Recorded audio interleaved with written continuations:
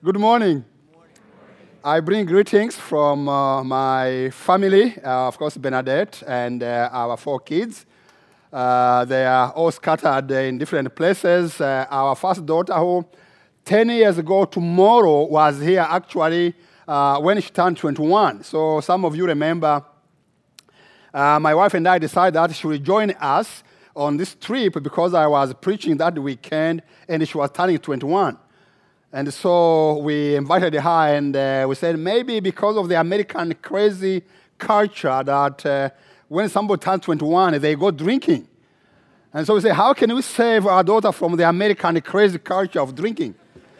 And so we brought her here, and she will never forget that that morning, I think Lloyd had I asked all of you, those who were here, to sing happy birthday to her. And that has been since then the best birthday day she has ever had. And so the other day when I was telling her that we are coming here, she told me to bring greetings. Since then, she has gone to medical school.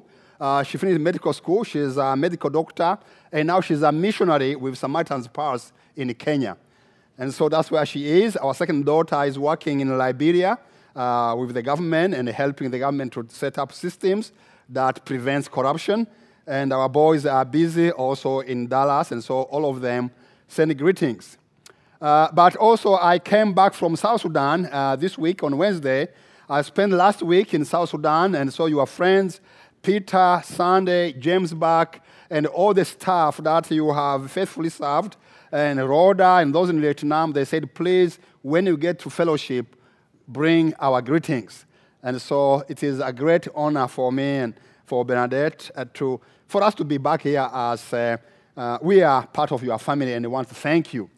I want to thank you for what you are doing through your teams that you send, through your support. The work of God continues on.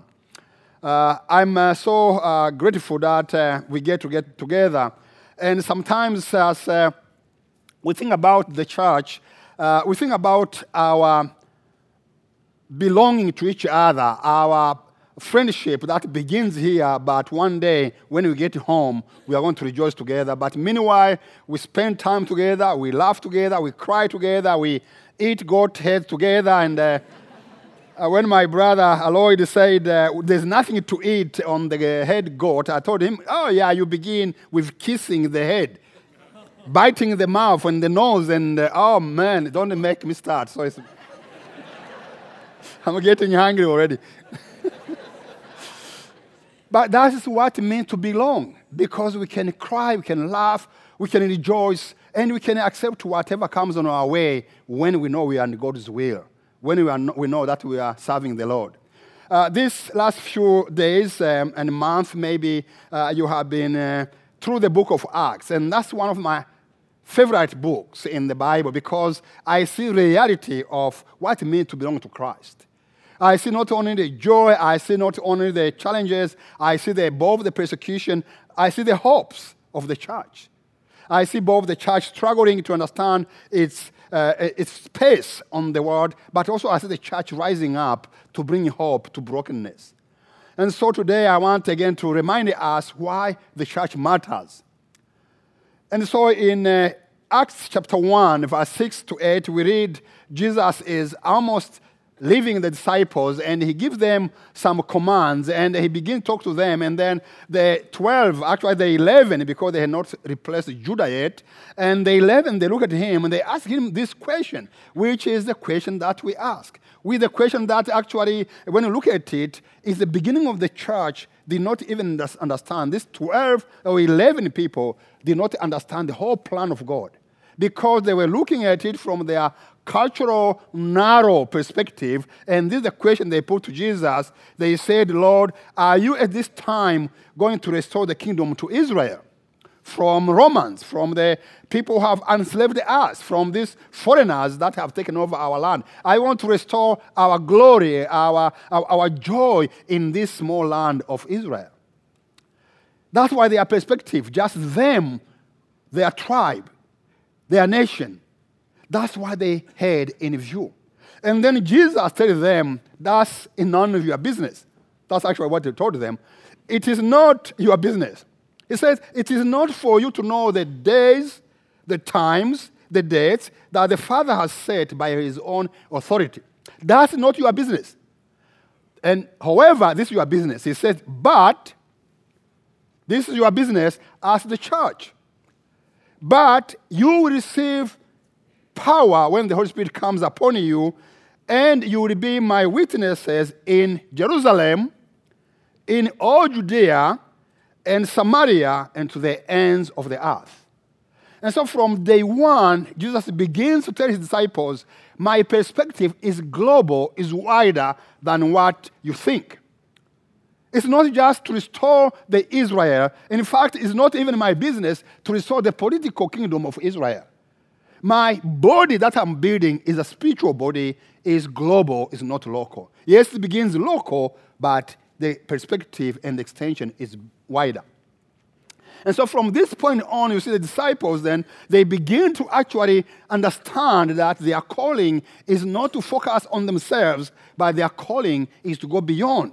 And in fact, by the end of most of the life of these 11 disciples, by their lives was ending, Thomas had taken the gospel to India. And that's quickly how the church moves from a locality to a global church. And so people say that the church matters. Yes. Altogether, from the beginning, the church mattered because Christ had a plan to fulfill, and he was going to use the feeble people, weak people, who had less understanding of his plan, but he was going to use them and to fulfill his plan. And so I'm going to share with you 5 reasons why the church matters. And I will be brief on some, and I'll be long on others. First, the church matters because she is the body of Christ. You see, the church is not just an institution that's created by anyone. The church is a unique institution. In fact, the church becomes very crucial because Christ himself paid by his blood on the cross to purchase for himself the people from all tribes or all nations to become the church. So he paid by his blood to redeem us. And Paul tells us in Ephesians 5:27 that he paid to purchase the church for himself in splendor so that the church would be without spot or wrinkle or any such thing, that she might be holy and without blemish. The beginning of our beginning, the beginning of your beginning, begins with the blood of Christ. You matter for Christ because the church is you. Many people say, oh, I love Jesus, I hate the church. Have you heard about that? Oh, I love Jesus, but I will not go together with other believers. You see, just like if you are a man who is married, someone says, oh, John or Celestine, I love you, but I hate your wife. What will you do? I mean, you may slap him. No, don't do that, because that's for unsaved people, you know.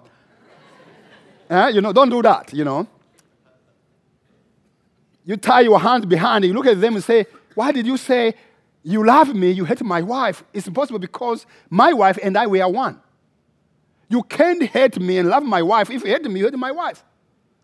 And so most people say we hate the church, but we love Jesus. That's a lie. Because Christ died for the church. So you can't love him and hate the church.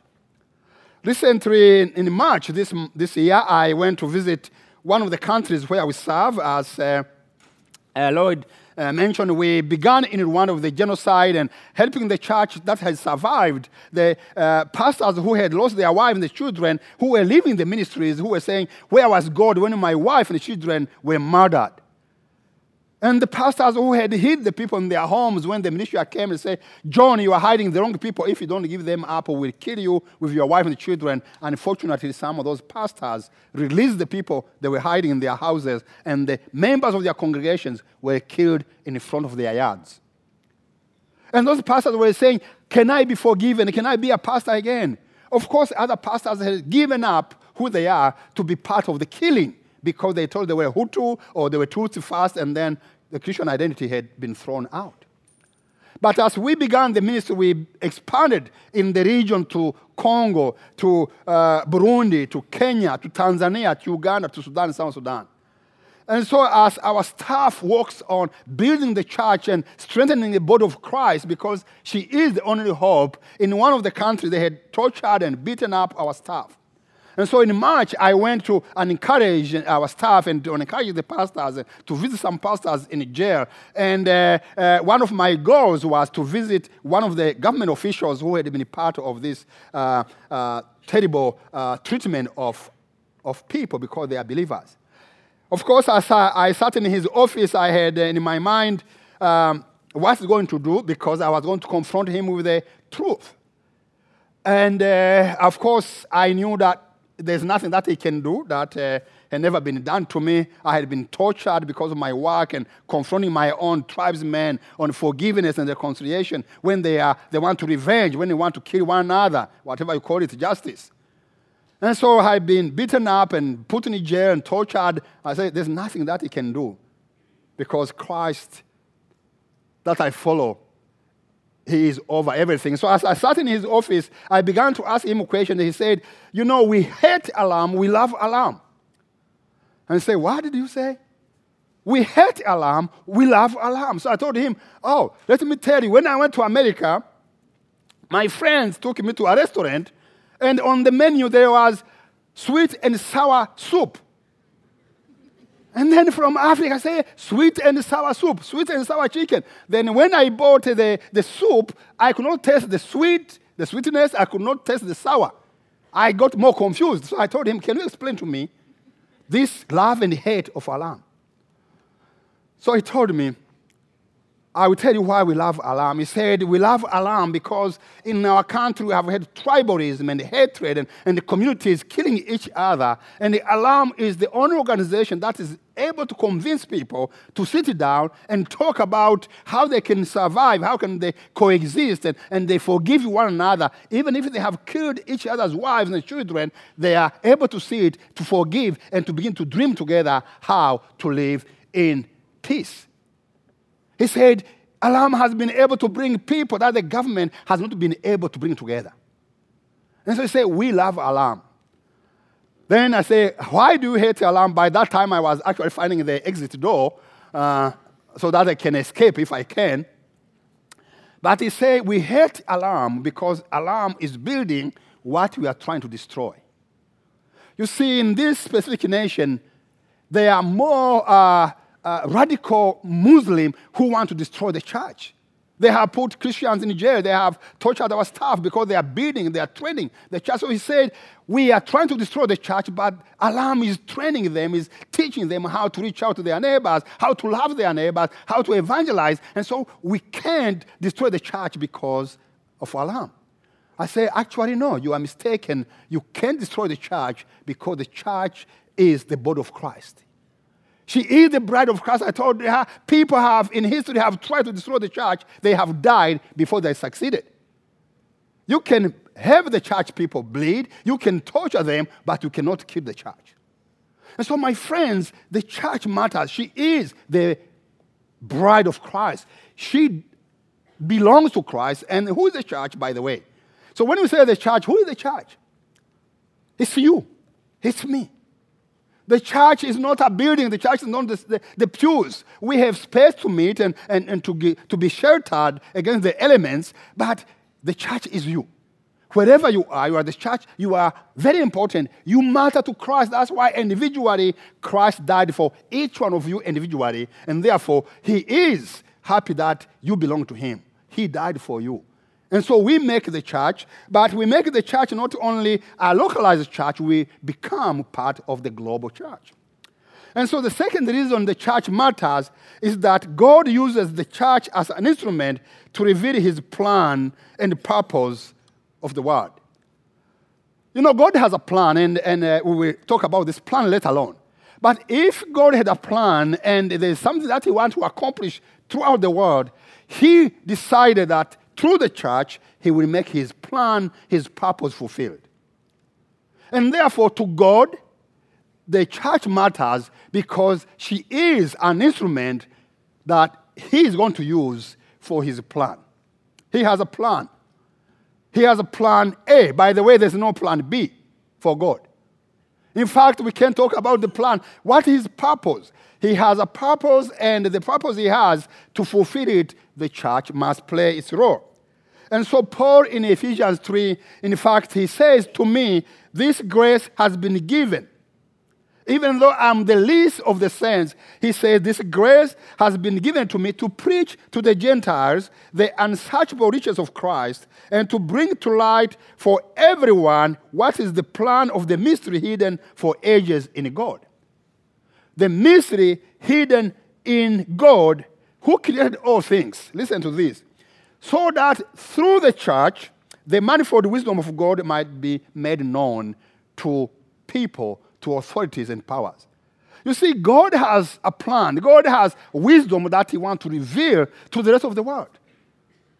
But how he's going to do that is not through the angels, it's not through the gods, it's not through the dogs, even though Americans like dogs. It's not through even our governments. It's not even through the UN. You know, UN stands for United for Nothing sometimes. Especially if you are from Rwanda, where before the killing, before the genocide of my people, the UN took the troops out of Rwanda and then left us to slaughter each other. That's why we say it's UN for anything, United for Nothing. No, God did not choose the UN or any other organizations. God cannot use our governments, our institutions as government institutions. They are not chosen by God, even though they are part of God's plan to do something. But the plan for salvation that we are going to look at, the church is the instrument to bring that plan to be fulfilled. And so the wisdom of God cannot advance. The plan that God has, he decided through the church, his wisdom will be known. So you and I, wherever you are instrument of God. It's not necessarily few people among you, it's all of us. You may decide to delegate some of us. You may decide to do something in your corner. You may decide to be part of the global. But each one of us, God has chosen you specifically to be an instrument to carry out his plan. The third reason that why the church matters is then this big thing. Because the church is God's instrument to redeem the lost. You see, God's plan is to redeem the lost. And he used the church. He uses the church to bring the gospel. And of course, in Matthew 28, the Great Commission says, you will be all my witnesses where? In Jerusalem. You take the gospel to the ends of the world. You preach, you baptize, you disciple the people. And so the church is given this important ministry to take the redemption message, to proclaim salvation, to proclaim redemption, to proclaim freedom from sin to the rest of the world. That is a beautiful message that only the church carries. You see, I stand here because a small church, a little church in Cleveland, Ohio, sent a missionary to Rwanda when I was 14 years old. In fact, when we saw this funny-looking thing in our village, this white man who came to our village, when we saw him, we had never seen a white man. I was 14, I had never seen a white person. And when we found this funny-looking thing, we said, what is that? Some of us thought he was either one of the ancestors from the graves. And the others thought he was one of the animals from the bush. And so we go and pull his hair and pinch him and rub to see if the white stuff will come off. And then, lo and behold, he would sit us down and he would begin to share the gospel. He would begin to say, because God loved the world, because he loved the world so much, he gave his son who shed his blood, who died for the sinners, so that people of all nations, even you small boys, if you trust in God, you are redeemed. You are saved from sin. You are saved from the slavery of sin. You are redeemed. You become the sons and daughters of God. You see, I never had that gospel before because the gospel I had been told by my family was that for me to live, for my family to live, we have to offer sacrifices every day to slaughter chickens and goats and to sacrifice so that the ancestors can give us life.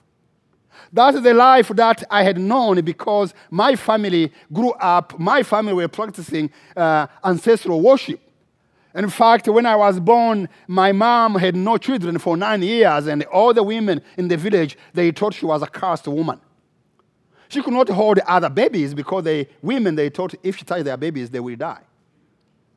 And so she was an outcast when I was born. Then when I was born, by God's grace, she thought the ancestors had heard her prayers. They gave her a son, so she named me Musekura. In my mother tongue, Musekura means somebody who saves you.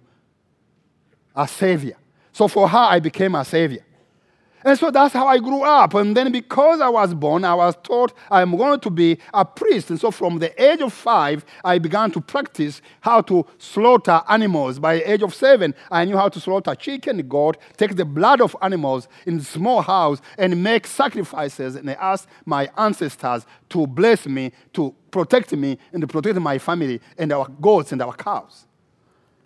But when I was 11 years old, something happened to my family. My sister, who was 2 weeks old, died. And when she died, I was told by my parents it was my fault.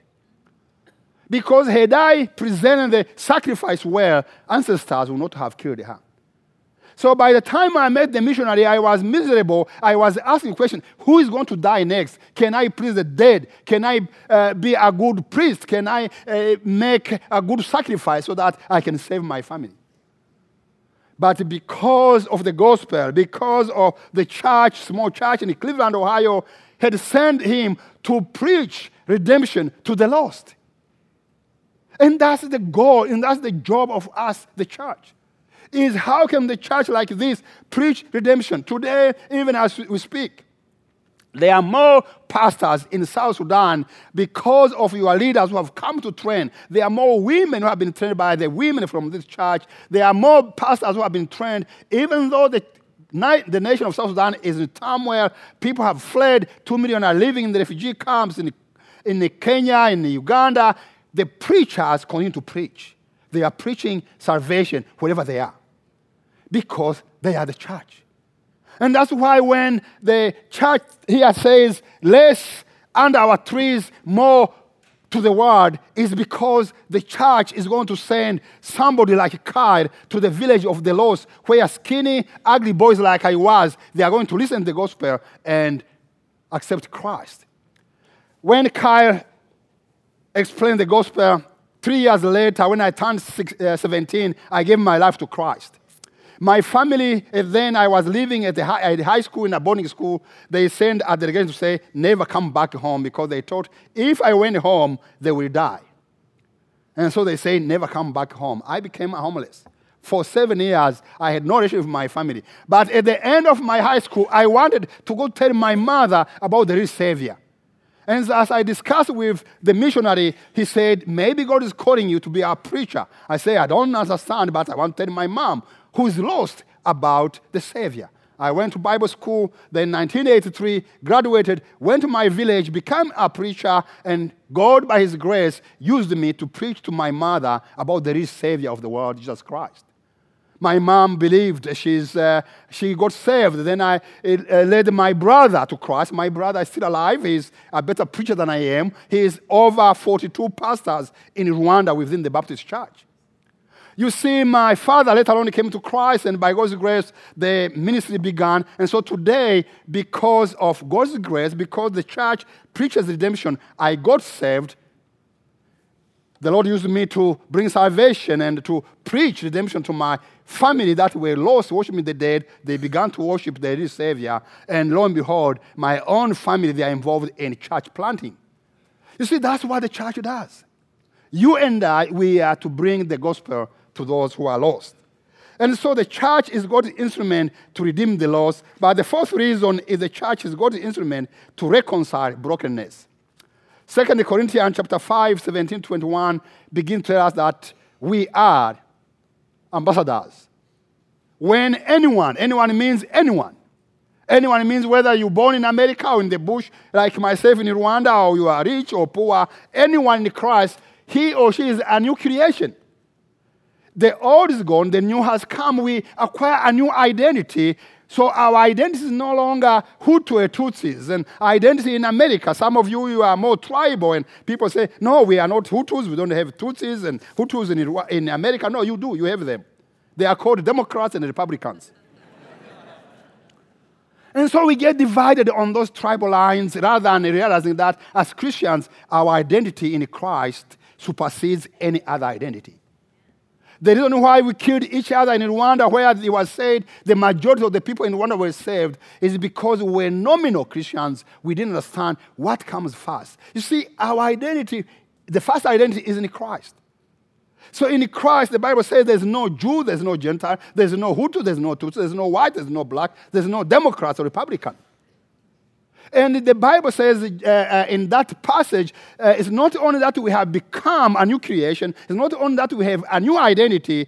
He says because in Christ, God reconciled us to himself, is not only reconciling us to himself, then he says he gave us the ministry and the message of reconciliation. And we are therefore what? Christ ambassadors.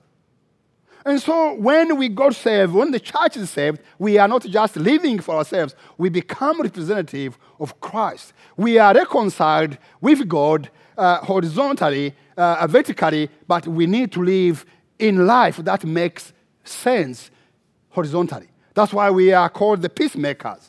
And so as we even speak, the church in South Sudan, the people who are serving, they are not only bringing the lost to Christ to reconcile them to God, but they're involved in their neighbors and their nations to be reconciled.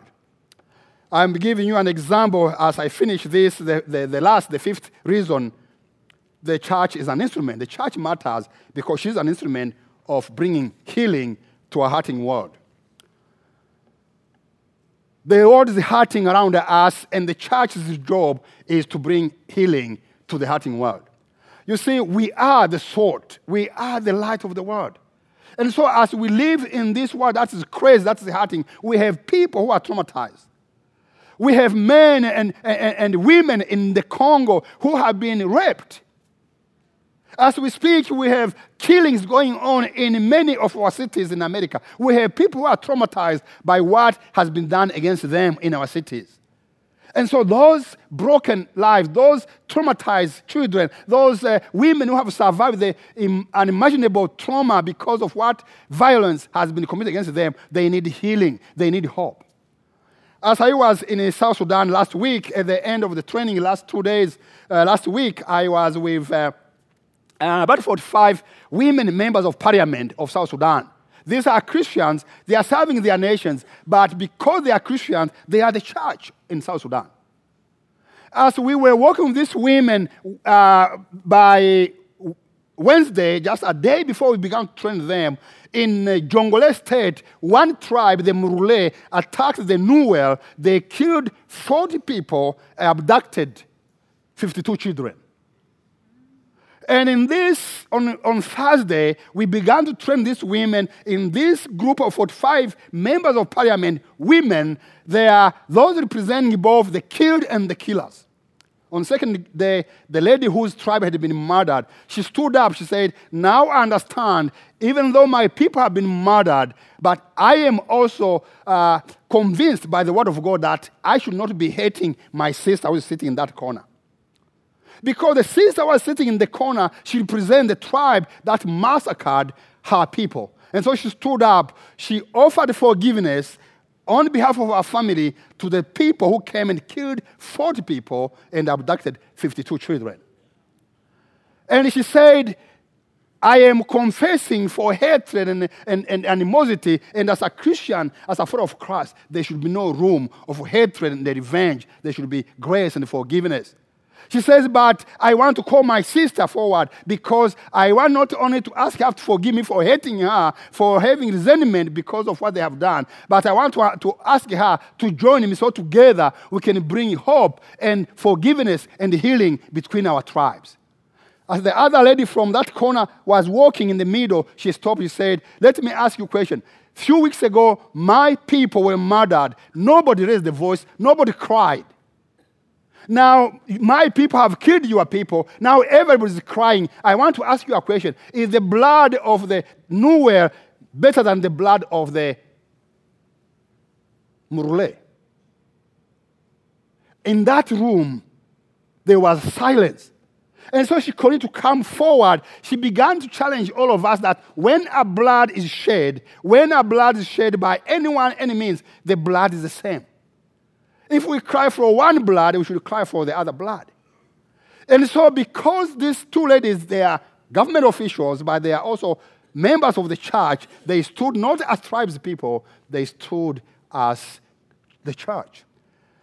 And in that moment, that is Friday last week, my friends, I saw the church in that room become the church. Not only to cry for the injustice happening, but also to provide hope and healing to people who are broken. And so as they prayed together, they forgave each other, they raised up their hands together. Together as the church, we are going to bring the message of repentance, forgiveness, and reconciliation to our people in the Jongole. And then the lady who is in charge of the women caucus, Joyce, and looked to me and said, Celestine, we need alarm because the church is weak to preach the message. You see, my friends, if there's hope anywhere in this world, the church is going to be the one to bring hope. And who is the church? It's you. The men and women that have been trained by leaders in this church today, they are in the refugee camps because the church is the only institution that moves with the people. The government of South Sudan has failed.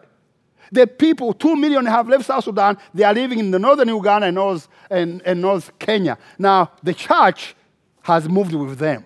And so where they are, my friends, the church in those camps, those leaders that you have been supporting, the leaders that you pray for, they are in the church because they are in the camps preaching the gospel. So the church is everywhere. The church moves with the people even when they are surrounded by death in those camps. Stinking smell in those camps, decomposing bodies surrounding them, they are still the church. They are worshiping, they are praising God because their hope cannot be taken away by anything. The church matters because she is the hope of the world. She brings salvation, redemption, she brings reconciliation, and then she brings healing to those who have been brutally and violently violated. Thank you for being the church. The church here is part of the church there. I want to challenge you to think, what is my role?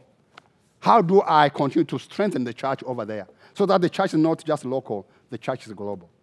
My prayer is that we continue to think, does the church matter? Do I matter? Because you are the church. You matter because God has a plan, and the plan He has is going to use you to fulfill it. Thank you. God bless you. Thank you. Thank you.